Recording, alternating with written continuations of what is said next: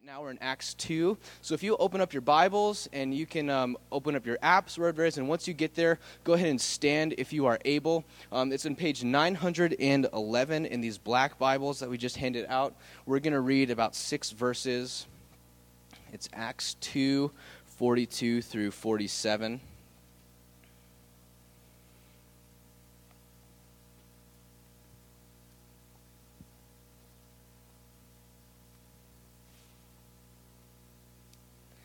Acts 2, 42 through 47, the word of our Lord.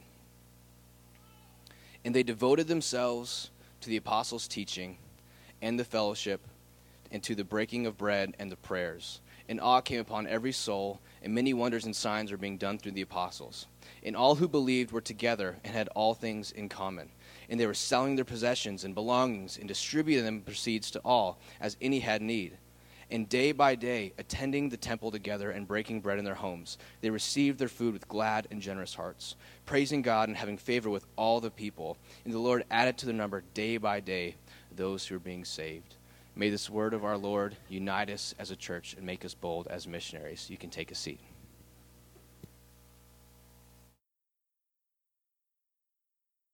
I'd like to buy the world a home and furnish it with love.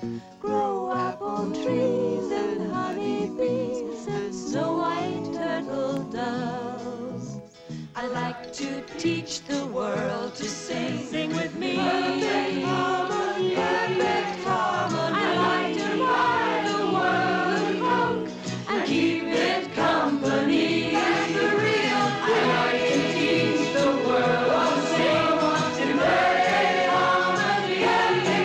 And I'd like to buy the world a coke and keep it company. It's the real thing.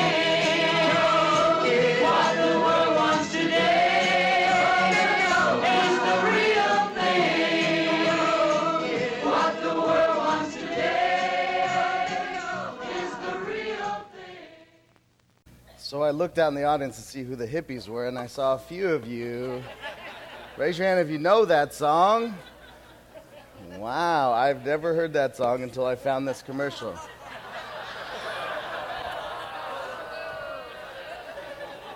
Boo to the youth, boo. Boo to the older people who didn't make that world come true. Just saying. Where's this perfect harmony you hippies sang of back in 1970?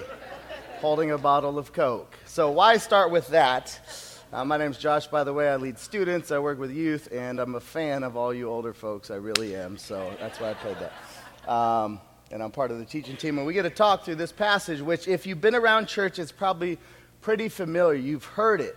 Some of you probably make this an idol in your church life, in your church existence, in your thought, in your head, is I want to get back to this Acts 2:42 idea. In this commercial, which was 1971, we're going to watch a ton of commercials tomorrow. Hopefully there's a few that kind of speak into the deep longings of humanity tomorrow, but they're speaking into this world is broken. It's not connected like it's supposed to be. I'd like the world to sing in perfect harmony. And my big idea today is this. Just so the church is God's new community bringing unity in a broken post-garden, garden being garden in the Bible, world. We do a preaching collective. All of us teachers get together 2 weeks before we teach this passage. And one of the guys just kept saying, as I read this, it feels like the Garden of Eden. It feels like the Garden of Eden. And I think he's onto something. I think that's what it's supposed to feel like. I think that's how God wanted to feel like the Garden of Eden. And yet I worry that church, if you've been around church at all, you start to get kind of church filters and church blinders, and you see the Bible and you see Bible stories and passages and church life through a certain lens. And there's a few lenses I want to kind of throw out there and say, let's get beyond just that lens. So one of them is this. You picture church to be like a school environment. Meaning, information gathering is what you come here for. You love knowledge, you love the Bible, you love truth, yet when you think of the church, if we boiled it down, it would be gathering facts, truths about God. I have 3 little kids, and I'm by default, I have to ask them questions after Sunday school. That's what you got to do as a kid. And my default question is this: what did you learn? What did you learn? As if church's primary role in the life of people is to import some information to your head so you have something to learn to regurgitate it later. So this Acts passage, I don't want you to think through, because you might say, oh yes, the apostles' teaching. Well, here's what church should look like, and it's a very information-heavy church. That's not. It's more in line with that commercial than a deep Bible study passing on information to other people. It's more than that. Here's the other thing I'd say. It's not a courtroom. I've told you this before, but I grew up Catholic. And church felt like entering into the courtroom with my parole officer and kind of paying my dues so that God was less and less mad with me. And some of you are good old Protestant Reformed people, and you believe in the atonement of Jesus. Yet you boil everything down in the faith to the substitutionary atonement of Jesus for your individual sin and guilt. Meaning, the whole Christian life for you can be boiled down to you and God as judge, and Jesus stepped in the middle and paid for your sins, and now everything's good. That is part of it, but that is not the whole picture. This Coke commercial gets to the whole picture better than a courtroom scene. And here's the other. Some of you are church strategy or church system. You have a church ideal in your head. And you want Redemption Gateway to get back to Acts 2:42 through 47. And the idea in your head maybe is different than what we do here. It's a house church, which is fine. Or it's this sort of church. This passage is not a template to be passed on from generation to generation to generation on how you do church. It's what you do as the community of God, but it's not how you do it. Does that make sense? A little bit? Not a few nods. It's Saturday. I know we want to go to the club after this, but a few nods. So just I just asked you to do this. Think about where you land on that. And this passage is about restoring humanity, bringing back unity into the world that was broken in the garden. And that's what this passage is about, and how the people of God, the church, does that. So I'm going to break it down in three things. We're going to talk about garden work. What should the church do? We're going to talk about garden fruit. What response will there be? And garden weeds. What's the issues we're going to face as we move forward in this? Garden work, what should we be doing? Garden fruit, what will be the response? And garden weeds, what's the issues we're going to run into? So that's what we're going to do as we walk through this passage. So let's start here in verse 42. Let's read verse 42 and 43 again together.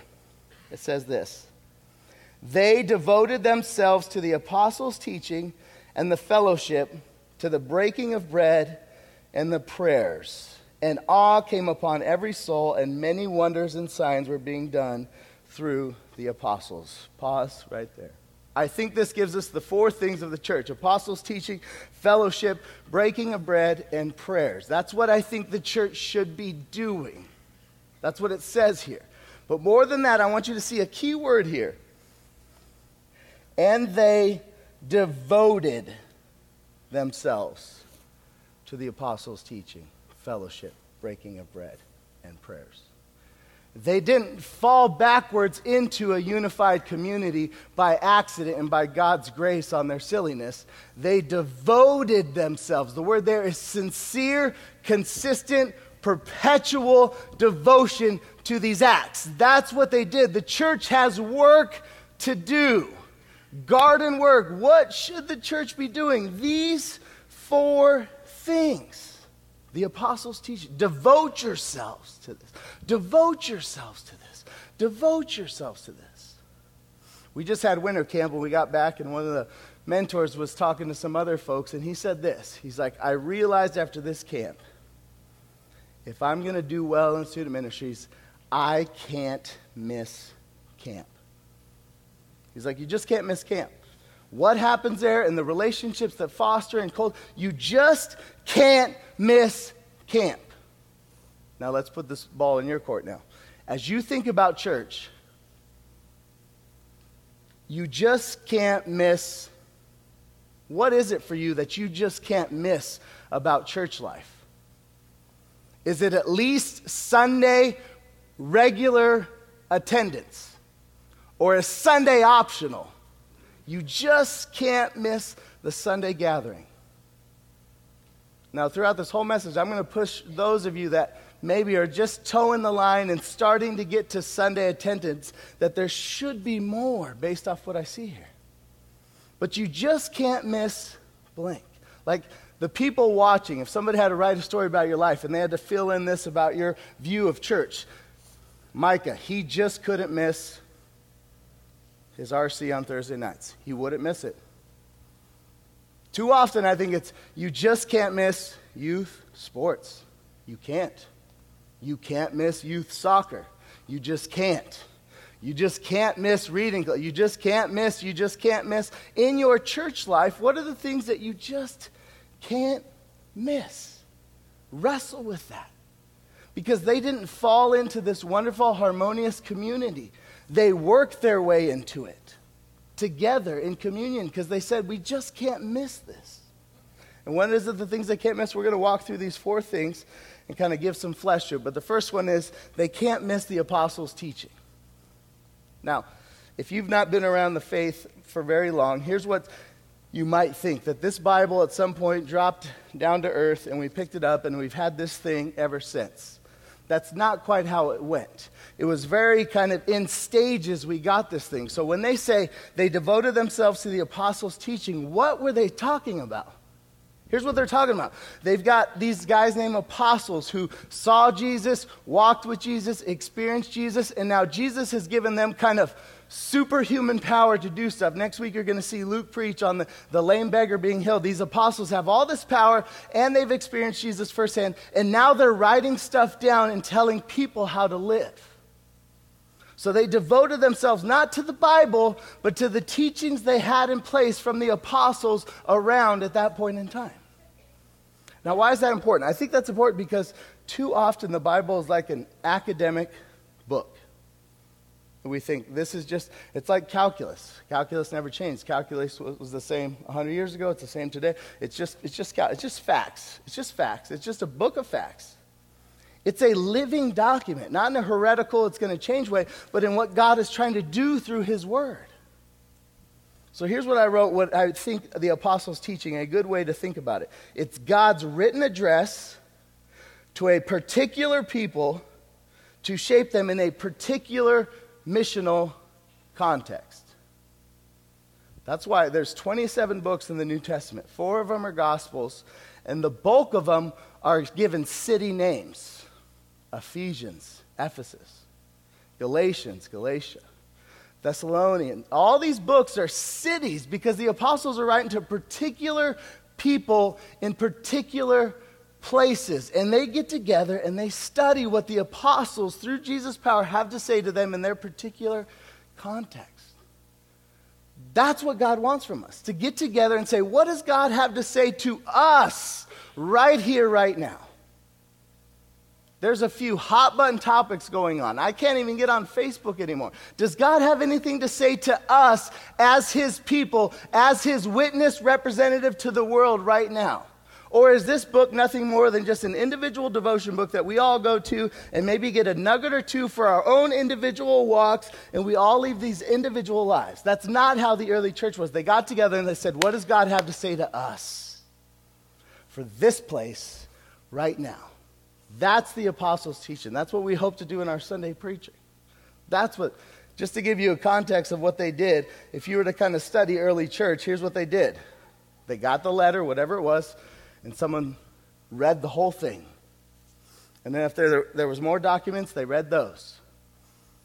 And then whoever it was reading those kind of expounded on it a little bit. And there was like this dialogical back and forth between that guy and the congregation, usually a house church at this point. And they wrestled with what God had to say to them. And then they prayed, and then they went their way. They got together for the apostles' teaching, not to get truths from a distant God, but to learn how to live from a God who loves them and wants to shape them for Queen Creek, Arizona, for Mesa, Arizona, as being an engineer in this place, as being a stay-at-home mom, whatever it is, God wants to shape us as a people as we go out. That's the apostles' teaching. That's it. Now, with each of these, I want to say just how we do it here at this church. How do we devote ourselves to the apostles' teaching? Well, we teach the Bible on Sunday. And we do it a particular way most of the time because we want to be faithful. And we just open up a book and we walk through it. Now, here's what I don't want you to think. That's the only godly way to do it. It's not. It's just the way we as leaders have decided, you know what, the best way we're going to devote ourselves to apostles' teaching is to just walk through books of the Bible and hit whatever we hit along the way. And then in your RCs, if you're not in a small group here, what the RCs do is they take what was taught Sunday prior or now Saturday prior, and they try to figure out for themselves what it means for them in their context. And then we have men's and women's ministries here who study the Bible. And we have classes, a lot of classes driven primarily towards those of you trying to figure out how to get into this book for the first time. That's how we do it here. It's not the foolproof way we're figuring out, but devoted themselves. What do the apostles have to say? The apostles are the ones walking around doing these amazing things who walk with Jesus, and now they're telling them, this is how you live, and we want to hear from those guys. That's what this is. Second one is this. This is the one I'm just geeked about teaching. To the fellowship. That word fellowship is weird. Just confession here, I don't like it. Because I didn't grow up in a Baptist church setting that had a fellowship hall. So every time I hear someone say, we're just going to fellowship, it just sounds weird to me. So what does fellowship mean? It means hanging out. Why don't you just say hanging out? Well, it's called fellowship. Why is it called fellowship? Well, because it was written in the Bible, so now we call it fellowship. Okay, I'm confused. And all my non-church friends out there are confused when we say we're going to fellowship. What does that mean? It means hanging out. Why don't you call it hanging out? I don't know. That's what the church people told me to call it. We got to call it fellowship. Because here it says they devoted themselves to the fellowship. The Greek word there is just kind of rooted in this word common. Common people getting together under a common purpose. The fellowship. They devoted themselves to the fellowship. Let's just read what this is just. This is Garden of Eden at its finest. Go to verse 44. This is the church now moving away from just what they do with the word, but what they do together. And all who believed were together and had all things in common. And they were selling their possessions and belongings and distributing the proceeds to all as any had need. That is the church. That is the Garden of Eden picture. That is the poetry of what the church should be. Now, I was thinking through, how do I teach this without just laying upon guilt, saying, hey, we're not doing this? I want to walk you through my church experience. I didn't grow up in the church. I got saved at the end of high school. I've been a part of 3 churches, 2 in Texas, 1 here. I wasn't a pastor for most of that time. I became a pastor a couple years ago. But I just want you to walk through how I've experienced this. And I'll tell you, the only way I got to experience this is I went to Sunday, and I enjoyed the Sunday experience, and I took one more step into the life of the church depending on what the church offered. So for one church, it was a Sunday school class with a couple of older folks talking to a couple of young marrieds. For another church, it was just an old guy group, sitting around, drinking coffee, eating bacon, listening to old guy stories. And I said, I'm there. Here, it's been redemption communities and serving with other people in student ministry. But it's been more than Sunday. None of this that I'm about to say ever happened on a Sunday. So just let that sink in, those of you who are just Sunday folks. What's the next step? So, I just love this. This is my life. Bill in Denton, Texas, the old guy group. I said, it was right before Thanksgiving. He said, what are you doing for Thanksgiving? I said, I'm driving to South Carolina. Really? For what? Oh, we're going to go visit Aubrey's grandpa. Great. He's like, what are you going to drive? I said, my car. Duh. And he said, that thing out there? And I said, yeah, of course. What's wrong with the 98 Accord with 220,000 miles, Bill? And Bill said, why don't you come over to our house? And him and his wife made me dinner. And they said, here's our keys. You take our brand new Toyota. Don't take that stupid car with your pregnant wife across the country. I said, how much do I owe? He said, don't be dumb. Take my car, enjoy it. It had this crazy thing called GPS I had never used before. And we drove across the whole country because I stepped into an old guy group. An old guy fellowshipped with me and had all things in common with me. Next one, Bob at my next church. We moved and now I'm at McKinney Memorial and Aubrey buys this table from Goodwill. She's like, oh, I want to fix it up. I'm like, that looks terrible. She's like, it was only $80. Let's fix it up. She's like, oh, there's got to be somebody who can help you. I said, but I don't want to be helped because I don't want to do this. This looks like a lot of work. And then another old guy, Bob. said, I'll help you. Take it to my house. And over the next 4 months, Bob spent hours upon hours with me, sanding and refinishing this table, which is still in our house today. I get to look at that table and think, fellowship. Bob sharing, having all things in common with me. And all I did was step towards relationships in the church. Barry and Julia Watts, this first, in McKinnon Memorial, they didn't do small groups, they had Sunday school. So it was on the same day. So you went to church and then Sunday school. A lot of information for your head, but that's how they did it. Stepped into Sunday school, and Barry and Julia Watts are one of the older couples in there. And they say, I would like to take you out for dinner. And he's a doctor, and he took us out to dinner. And buy a glass of wine, a bottle of wine, and steak. And he paid, and he got to know us. And I'm still dear friends with Barry and Julia to this day. Julia Watts is the reason I am in ministry. Sitting in the Sunday school class, I would just kind of ask questions along the way and chime in. And she said one time, hey, Josh, I think you should think about teaching this Sunday school class one time. And now I'm here as a pastor. All because Barry and Julia stepped in and wanted to be a fellowshipping bunch in this church. And I stepped towards what that church offered. Just beautiful stuff. Vern Garrison is one of the elders at that church, and he just called me 2 days ago. And he said, man, I really miss you. Are you coming back to Texas? No, man, we're stuck here. I like my church. I like my job. It's great. He's like, gosh, I miss having breakfast with you. I said, I miss having breakfast with you too. Stepping towards relationships in the church. And then fast forward, we get here. Within the first 6 months of getting here, I'm a teacher, and teachers make way too much money. You know that. So what the government did is they froze our salary for the time I was at Tempe teaching math. So I had skimpy little budget, and me and Aubrey did our budget, and we were $50 short for the month over the course of the year. So every month we're going to be $50 short. I'm like, gosh, what am I going to do? I don't want to coach. I just don't want to do anything. And this guy at this church, this is before I'm on staff, so it's not like a pastoral duty or right that I got, said, hey, I'd like to go out to coffee with you. We sit down. He says, me and my wife have been praying about people in the church. A check for $600.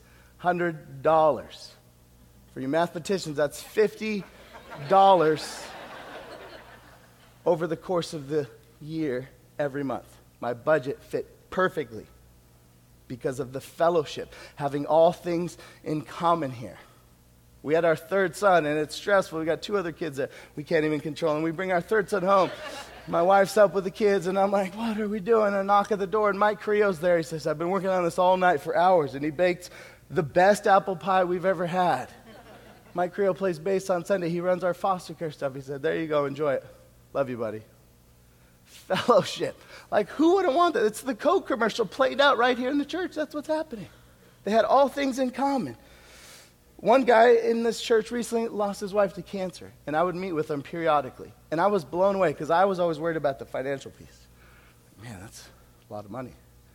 And every time he was just unfazed by my questions. He said, my RC's taking care of all that. What? They had all things in common. They fellowshiped. There was a common thing to what they were doing. They said, this isn't our stuff. This is God's stuff. They weren't communists. They were just loving Christians.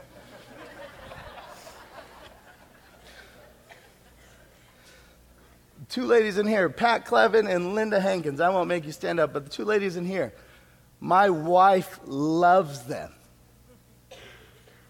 I say, what do you love about church? My teaching?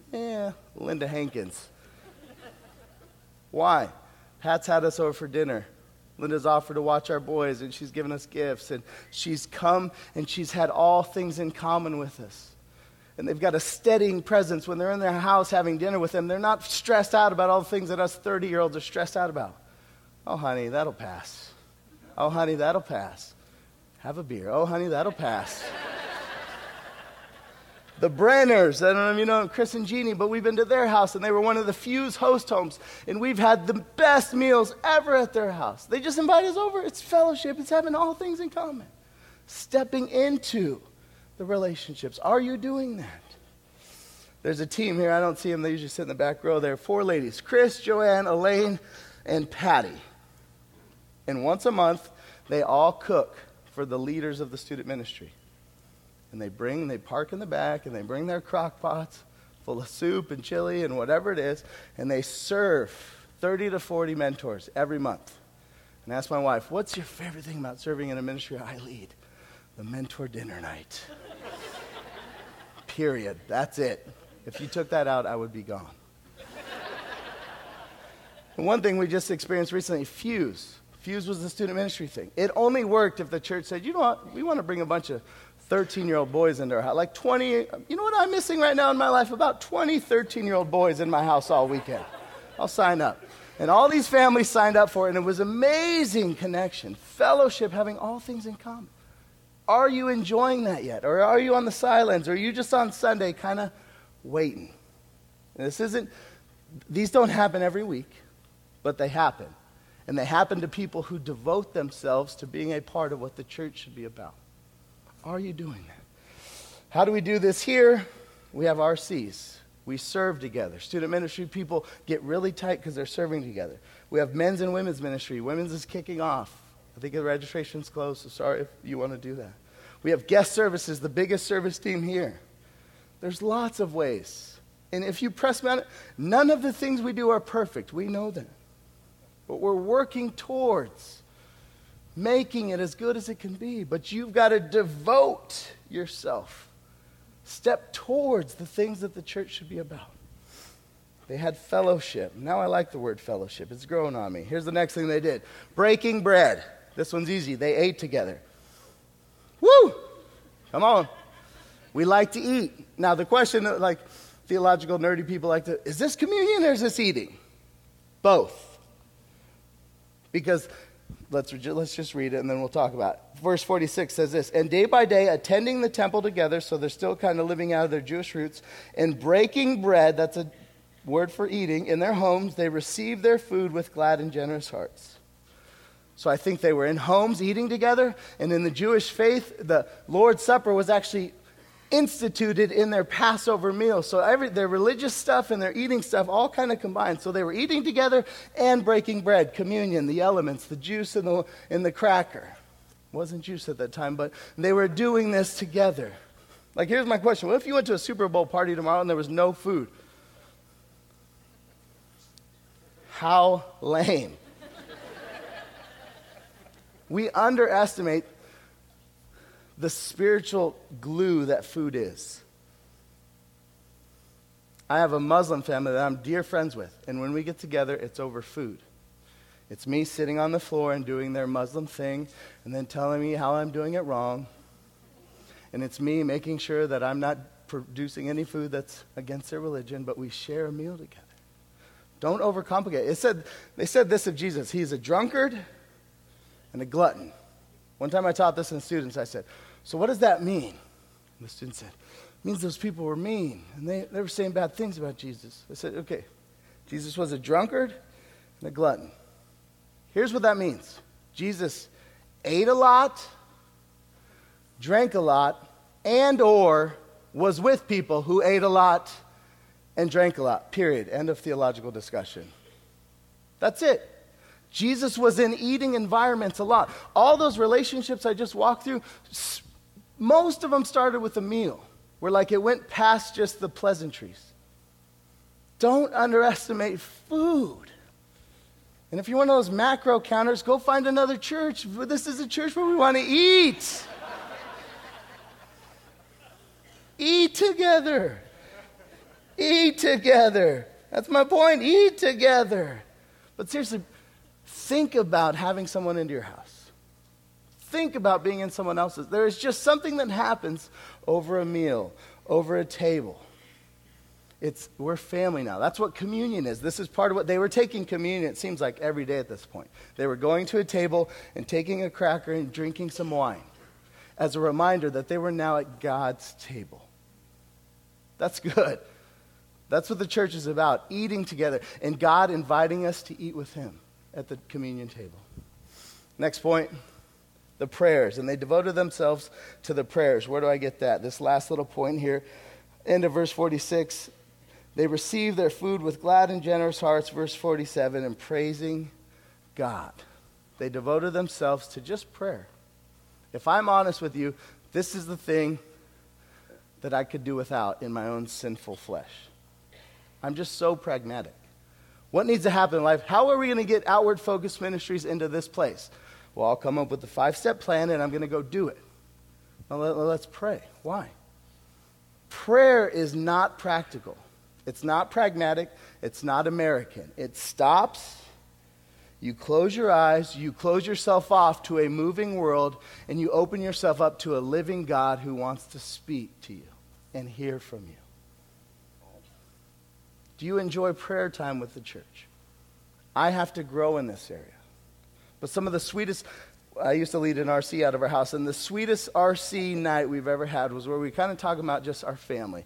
And we kind of dreamed out loud about our kids. And then we just cried and prayed. Cried and prayed. Cried and prayed. Cried and prayed. And it was the sweetest moment I had leading an RC. There's something about prayer. If we go back to the garden image, the first thing broken in the garden is the relationship between man and God. And prayer is an invitation back into what was broken. Not by our righteousness, but by God's grace, wanting to hear from us. Do we do that together? How do we do that here at this church? We pray on Sundays. Matthew just led us. Matthew's always thinking of ways, how can we add more prayer into our service elements? And using your body and getting down on your knees, standing up, and whatever it is, we pray in our Sunday services. We pray in our RCs together. We have a prayer team devoted to all the prayers that will go into that giving box on your connection card, and then it's sent out to a team of prayer people. We've got prayer people here for that. We've got a prayer team devoted to our outward focus ministries and our partners in Turkey and Juarez. We're praying, church. This is an area we can grow in. None of these we've nailed. But churches pray. That's part of the work which you devote yourselves to. Next one, what do we see here? Garden fruit. This last verse says this. Verse 47, praising God, what happened in response? Having favor with all the people, and the Lord added to their number day by day those who were being saved. Here's the garden fruit. What response will the world have to our unity? Favor with all people, and people are added to the church. That's it. Now, if you've been around the Christian life at all, you know it's not that easy. But our unity and our harmony in the Coke commercial reality being played out here really does draw attention to us. It's the message we then have to bring of sin, salvation, God, holiness, judgment, a cross, heaven, hell that's going to repel people. But initially, our community should be magnetic. Jesus said this, by your love, they're going to know that you're mine. Not by your great teachers, not by your great Sunday school teachers, not by your great doctrine, not by your beautiful website, not by whatever you can fill in. By your love for one another, Christians, the world will know that you belong to someone else. That's the response. That's the fruit we get. People look in and say, I want that. And people are added to their number. Now, I could end right there, and that'd be a great optimistic message. But here's the reality. This experience isn't 24/7 all the time. Some of you left churches because they didn't live up to this. Some of you are frustrated with our church because you feel like we're maybe not living up to it. Some of you are frustrated right now. Frustrations kick in. In the garden, a snake came along and ruined everything. In the church, snakes and weeds come in too. So I want to end with this. What are the weeds that are going to keep us from being this type of community? When that guy said that at the preaching class, he said, this is like the garden. I said, yeah, it is. But then a couple weeks, I don't know who's teaching, Luke or Seth, Ananias and Sapphira, people get killed for lying. Fast forward a little bit, widows are being neglected. Fast forward a little bit, Jews are trying to keep other people outside of the... Fast forward a little bit. Paul, the guy who wrote most of the New Testament, is bickering as a leader and leaving people behind. The church does not live out the Coke commercial perfectly either. And here's what I want to talk to you, the weeds I think I see. Here's the first one. Forget the work. Meaning, a lot of us, if we're honest, think we're going to fall backwards into a sweet, harmonious thing here at this church. I've just been around church people long enough. Like they want it easier than it really is. Like they want to have a Sunday experience, and what's my next step? And the next step to be roses and rainbows and unicorns. Not some awkward RC where the husband and wife are in the middle of a fight. Yeah, that's me and my wife. Whatever. It's work. It's work. They devoted themselves. They worked. My dad has an immaculate yard.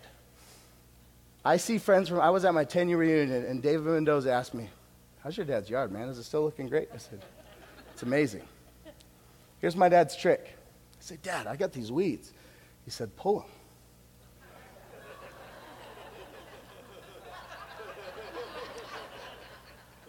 Tell me about this pulling weeds you speak of.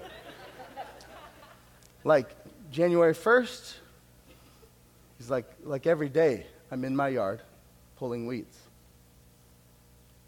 And his yard is immaculate. Every day by day by day, are you cultivating this in the church? It's work. It leads to great fruit, but it's work. Young people, like my age-ish. As I'm around more and more old people, we young people are kind of weenies. We just haven't lived enough life, and we think stuff's going to be kind of given to us much easier than it really is. Young people, what if you had this mentality? I'm going to be at this church for the next 40 years, and I'm going to be the old gal who's just encouraging people along the way. We don't think like that, and we should, because they devoted themselves to these things. It's work. Don't forget the work. Here's the next thing I see. We forget the purpose of the tools. How many of you guys have a rake at your house? Hands up. Hands down. How many of you guys have a leaf blower at your house? Raise your hands. Hands down. How many of you guys have ever been in a fist-to-fist fight between a rake person and a leaf blower? How many of you guys have ever fought them because they're using the wrong tool? No one ever. Because all you care about is getting that sisu leaves off your rocks. You care about the end goal, and yet in church it's reversed. We fight about the tools. I just met with a kid that I used to teach, and he's at a church that doesn't use any musical instruments. That's a tool. Great for you. Tools, microphones, music, style of building, style of programs, tools, rakes and leaf blowers. We don't go fist-to-cuff over these things. We want the leaves off the lawn. We want this type of community. And here's the thing, it's going to change. Older folks, your turn. Stuff changes. And some of you do a great job of going with the flow. And some of you are just like perpetually kind of frustrated because you know the tools you like. And you know how church used to be done. It's just a tool. The day Matthew can't sing anymore, we're replacing him. He's gone.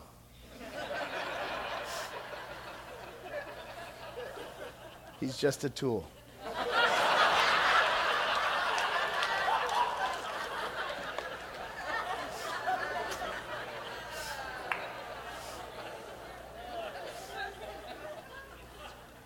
But they're just tools. How we go about doing the apostles' teaching and the getting together and the breaking of bread and the prayer time, there's a million ways to go about that. Don't focus on the tool, focus on the end result. Two more things. We forget the mission. Here's what's crazy about this passage. It ends with, there were added to that day, no, that's the wrong one. And day by day, the Lord added to their number, day by day, those who were being saved. These houses couldn't hold everyone. So even in this perfect garden-type experience, there had to be people who said, you know what? We don't fit in this house anymore. We got to start something new. But I'm comfortable here. I always sit next to Frank. We swap stories. We drink coffee. I love Susan's coffee. Can't get up. We forget the mission. They added. In this very passage, you start to see people need to get off their duffs and out of their comfort zone, even here. Those of you that are mature or experienced or whatever you would think about your Christian walk, are you just sitting in the same seat, comfortable, as numbers are being added and more workers are needed, yet you're just comfortable? Don't forget the mission. People are being added. Are you willing to get up and move over to Joanne's house, whose chili's cold? She doesn't make coffee, she makes tea. Tea is terrible. Tom doesn't lead Bible study nearly as good. It's a far drive. Our kids don't get along with our kids. Fill in the blank with as many comfort justifications as you want. But day by day, numbers are being added, and somebody had to get up and go. Don't forget the mission as we go through this book of Acts. Last one is this. Did you forget the grace? Day by day, numbers were being added. Christian in the room, let me just remind us what happened. At one point, we weren't in the family of God, and we were added to the family. How so?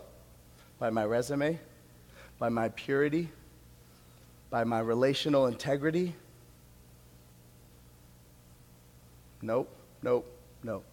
I was added because I was confronted with my sin. And I said, God, I'm sorry. I don't even know the depths of what my sin really is, but I am sorry. And I trust that your son paid it all and brought me into your family. That's it. Church people, we forget that as we get comfortable. At one point, we weren't children of God, and God's grace came towards us. Jesus got off his couch, got off his throne, came down, took on flesh, lived a perfect life, died on a cross, was put in a tomb, came out of the tomb, and now he offers salvation to all who want to be added to this number. Don't forget the grace, Christian. Non-Christian, it's as simple as that. Do you trust Jesus to be who he says he is? The perfect human, God in the flesh, a substitute for you. When all your sin is put before God, Jesus on the cross can take it for you. And his resurrection proves that this world is really meant for something more. We're meant to live in perfect harmony. Jesus offers it. Don't forget his grace. Don't forget his mission. Don't forget the work involved. Don't forget the tools are just tools. Let's be the church. Let's pray.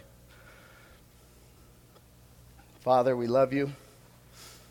Thank you for your grace. Thank you for recreating the Garden of Eden right here amongst us, where harmony can be had with you, and yet that harmony can spread to our other relationships. God, as we devote ourselves. God, none of us live this missionary life perfectly. Jesus did, and we rest in that as a church. And yet we also want to be challenged and pushed by that as well. So be with us as a church as we look ahead to what you have for us. It's in Jesus' name we pray. Amen.